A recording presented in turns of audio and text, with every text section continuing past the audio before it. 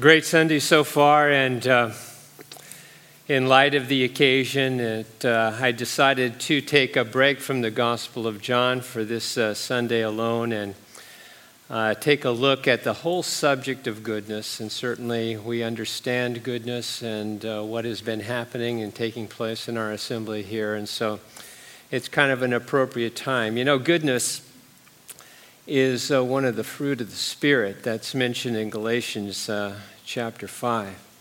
It's the fruit of the Spirit is love, joy, peace, patience, goodness, kindness, faithfulness, gentleness, self-control. 9 of them. And 9 characteristics, and goodness happens to be a part of it.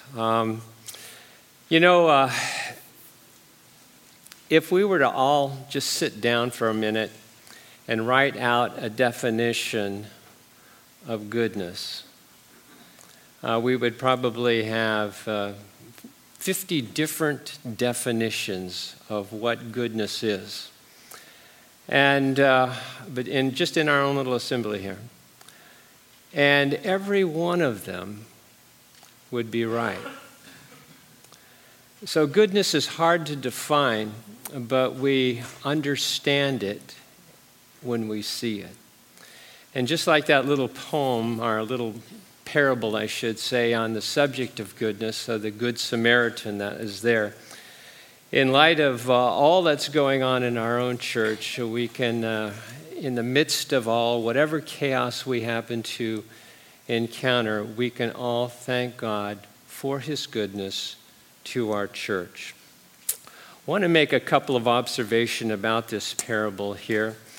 In my particular translation, and even in the Greek, it refers to the term lawyer. It was the lawyer who came and asked Jesus. Now, if you look at the Bible itself, the Old Testament was completed about 400 BC. Moses sort of kicked the whole thing off about 1500 BC, and he's the one that ended up writing the law, if you please, the first 5 books of the Bible: Genesis, Exodus, Leviticus, Numbers, and Deuteronomy. And then a number of prophets continued to follow, and they wrote parts of the New Testament, a number of different authors, and it wound up 400 BC, something like that, and the final books of the New Testament kind of followed on the freedom from captivity in Babylon, Nehemiah, Ezra, Daniel, and some of these books.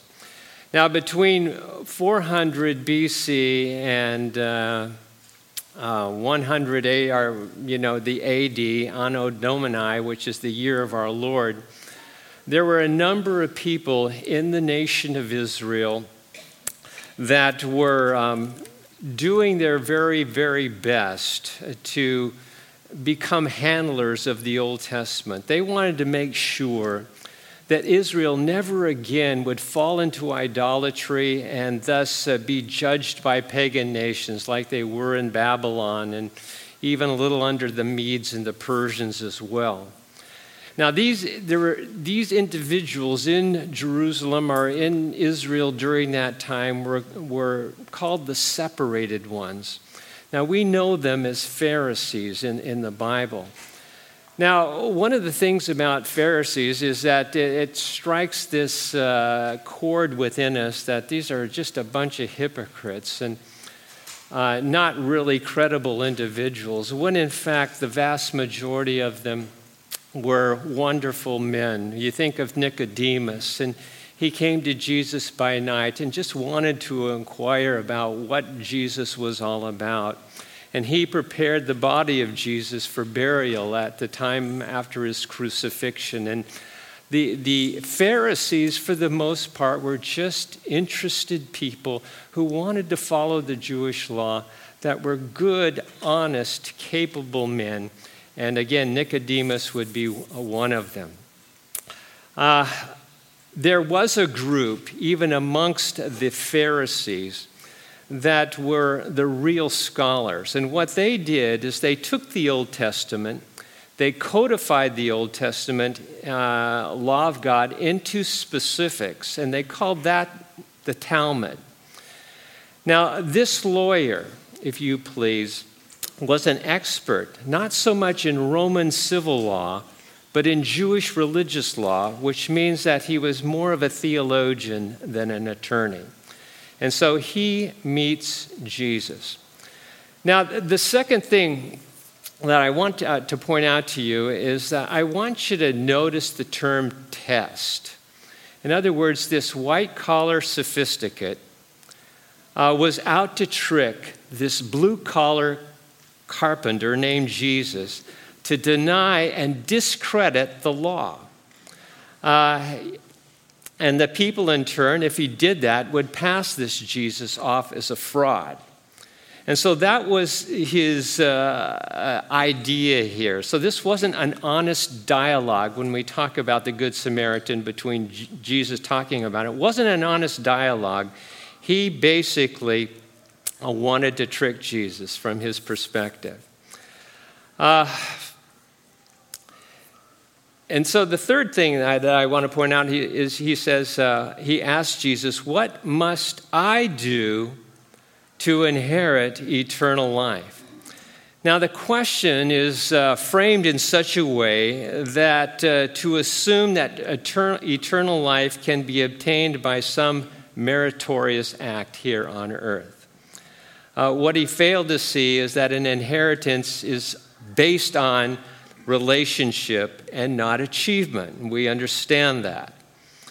Now, the Lord doesn't quibble by pointing out the contradiction implicit in the man's question that you can do something to inherit a gift, nor did Jesus even answer the question. He simply asked the theologian, what's written in the law of God? And what the theologian does here is he quotes Deuteronomy 6:5 and Leviticus 19:18, and these are the words that he told to Jesus. He said, "You shall love the Lord your God with all your heart, with all your soul, with all your strength, with all your mind, and love your neighbor as yourself." And that was a brilliant answer, and it beautifully summarizes the law. You're to love God with undivided loyalty, and then love people purely for their benefit as an expression of your love for God. And so he said that, and Jesus says, wonderful. Do that, and you're going to inherit eternal life. Now, so much for trying to trick Jesus into marginalizing the law. He wasn't able to do that, and the man returned with a second question. He says, "Who is my neighbor?" And the question, again, represents a serious moral problem. If there's a neighbor that I must love, is there also a non-neighbor that I really don't need to love? That's kind of the idea behind it, you know. And do I have to love everyone? And where in the world do I draw a line? And there's something about our own humanity that understands a little bit of this. You know, how far, for instance, does our responsibility go in a shrunken world where everybody is our neighbor? And where does compassion fatigue fit into all of this? And how it just reaches to epidemic proportions. What do we do? And what the Lord does here is he doesn't really answer the question so much with a lecture. He tells this little story about the parable of the Good Samaritan, if you please. This is a man was going down from Jerusalem to Jericho. Now, Jerusalem is on a hill. It's if you leave Jerusalem and go anywhere, you're going to be going down. And in this case, he was headed east, and he was going down the mountain from Jerusalem to Jericho, which is down at sea level or even below that. And that particular 17-mile road there is a denuded wilderness of nothing but rocks and ravines. Very difficult place, very dangerous place. It was a holdout for criminals and bandits and so forth. So in a day when travel was hazardous to go anywhere in that particular realm, the Jericho Road was especially so. It had a nickname called the Way of Blood. So Jesus continues and he says, this man fell amongst some robbers, and they stripped him, they brutalized him, they went away, leaving him to die. And as he was laying there, his blood spilling out, a priest comes along that road. Now, priests, for the most part during that time, didn't live in Jerusalem. They lived in surrounding areas, perhaps several miles away. They would oftentimes just come up to Jerusalem on a rotational basis and spend some time working in the temple, perhaps 2 weeks, maybe a month or so. And then after that, they would be replaced by other rotational priests, and they would go back home. So priests usually didn't live in Jerusalem during that time. But presumably, he had been involved in some sort of temple service, and he encounters this guy, and his reaction is very instinctive. He simply very quietly crosses the road, goes to the other side, and continues on his journey. Now, we're not so sure exactly what his rationale was, but it's not too difficult to conjecture. The law of God says that contact with a dead body would bring about ceremonial contamination. It rendered one unclean for 7 days.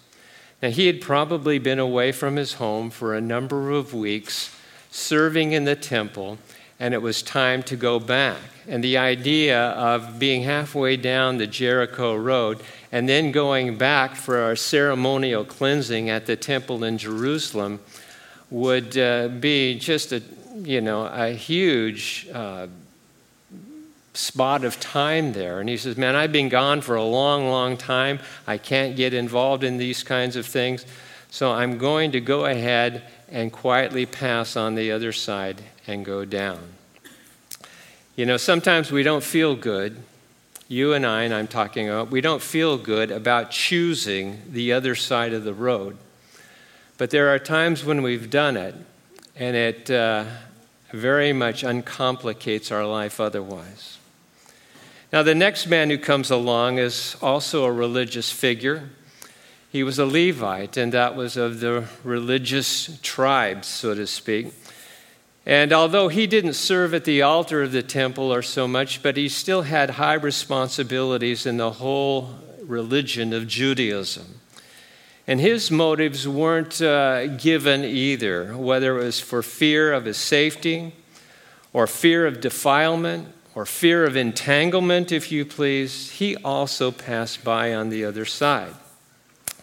Now, these two men were not bad men. They were just busy men. And they're not so much different than you and me in so many ways. People in need can be perceived as interruptions that intrude on my privacy and deflect me from my duty. And I recognize they need help. I sincerely hope they receive help, but I'm a busy man, and therefore count me out on this particular occasion. Now, there's a third character in the story as well, and this is a man that we call the Good Samaritan. Now, a first century Jew, however, would say there's no such thing as a good Samaritan. They were the unclean of Israel. They were the Jews that intermarried. There were Jews that intermarried with Gentiles, and it produced kind of a half-breed race of half Jew, half Gentile, and they were called Samaritans. They weren't particularly welcomed at the Jewish temple there in Jerusalem, and they didn't go there. They had their own temple on Mount Gerizim, where they would worship themselves. They were considered to be degenerates by the pure Jews. And really, the Samaritans returned the hostility toward the Jewish race, toward the pure Jewish race, in equal measure. So I want you to notice, just think about the actions of this Samaritan that we call good. Familiar parable, but it's freighted with all kinds of implications. First, at the end of verse 33, it says that this Samaritan, when he found the man lying on the Jericho road, he felt compassion. After that, he bandaged up his wounds. I doubt he had any kind of a first aid kit. He possibly sterilized the wounds with wine and oil as he poured it on them. He made bandages probably from his own clothing, just ripping it off and putting it over the wounds of the individual. And then he placed the man on his own donkey and takes him to an inn. Now again, didn't necessarily happen, but it probably did happen in many ways, but it's a parable. I'm treating it like an incident, and I'll continue to do that. But it's something that was common during those particular days. But he took this wounded person on his donkey to an inn. And this itself would take a great deal of courage. This was Jewish territory, and a Samaritan that was transporting a Jewish victim of a mugging in this Jewish territory would be highly suspect to all kinds of misunderstanding. One writer says that it would be like an Indian riding into Dodge City with a scalped cowboy over his horse type thing. That's how dangerous it could be during that time. Now, the fourth thing is this. Once at the end, he continued to look after the wounded man. He pays for the room and the future care of the victim, and probably at a considerable sum of money. It says that he gave 2 denarii, which is possible, but in reality there were going to be future expenses as well. So he probably gave the innkeeper there his, Samaritan Express card or something like that. That was kind of a groaner. I'm sorry about that. But anyway. Then Jesus asked the crucial question to the man to whom he was talking. He said, "Who proved to be neighborly?" And the man answered, "The one who showed mercy." And then Jesus says, "Go and do likewise." Now the theologian wanted to know who his neighbors were. And Jesus is simply saying, be neighborly to those that you encounter who have need. Now let me conclude a little bit with a rather lengthy conclusion about a couple of thoughts that surface in the story. And the first one is we see a picture of servanthood, which is a marvelous picture. The mark of a heart that's been touched by the grace of God will show compassion to those who are broken. There's an interesting scene at the end of Matthew chapter 25. On the last day, Jesus will show up and there'll be a multitude of people in front of him, and they'll all claim to be Christians. And he will say to some, "Enter into the joy of my Father. Because when I was hungry, you fed me. When I was thirsty, you gave me drink. When I was naked, you clothed me. When I was homeless, you sheltered me. When I was in prison, you visited me." And the people will ask, "Well, when did we see you in that condition?" And Jesus said, "Because you treated others in this way, you treated me." Then he'll turn to another group of people who think that they're Christians, and Jesus will say, "Depart from me into eternal fire. I was hungry, you didn't give me anything to eat. I was thirsty, you didn't give me anything to drink. I was a stranger and you didn't invite me in. I was naked and you didn't clothe me. I was in prison and you never visited me. And they in turn will turn to Jesus and say, when did we see you, Jesus, in this condition? And Jesus will say, because you didn't do it to the least of these, you didn't do it to me. Now in James chapter 2, he makes a statement that's germane to this. He says, if your brother or sister is without food or clothing, and some are, and you say to them, be warmed and be filled, but do not give them what they need, what is the use of that? And the implied answer is, it's of no use whatsoever.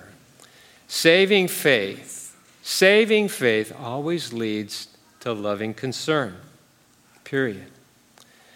Now, there are a couple of different kinds of moralists today. There are social moralists. There are personal, whose personal lives, for instance, are somewhat secular, but to their social lives and their concern for other people that are less fortunate, they're sacred. Their social lives are sacred, and they're generous toward those who have need.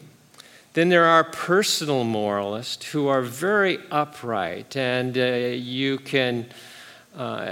walk in a way that's good before the Lord, but they're indifferent socially. And so we ask the question, which is more important, to be a social moralist or a personal moralist? And the answer is neither one is good by itself. In the presence of Christ, when it takes root in our lives, it creates a personal esteem for what we are and what we do, and it creates an outward look that we need to take care of our brothers and sisters as well. And during the time that Christianity was really spreading, there was this Roman emperor named Julian who wanted to revive paganism. And so what he did is he ended up sprucing up all of the temples and making them more culturally relevant. But nobody would go during that particular era to the temples. The Apostle Paul and other people were having a tremendous outreach into the people, and they were all going to church. Now, at one point, he was so desperate that he actually wrote to one of the priests, and he said, why does everybody go to church and nobody shows up at our temples? And the priest responded, well, it's because Christians provide not only for their own, but they provide for our own as well. So if you want to know why Christianity was so powerful during those early days of the church, it wasn't necessarily their worship, it wasn't necessarily the teaching, it wasn't really the fellowship, it was the generosity of the church itself that made a mark on society that couldn't be argued with. And so, the Jews took care of fellow Jews normally, and the Romans took care of the Romans, the Greeks took care of their fellow Greeks, but the Christians took care of everybody. That was just the mentality that they had. And so we see that picture of servanthood. And then the second thing is that we see a picture of our blessed salvation that God bestows upon us. Who helps, for instance, the wounded Jewish man on the road that cannot help himself? Well, it was a Samaritan, a sworn enemy.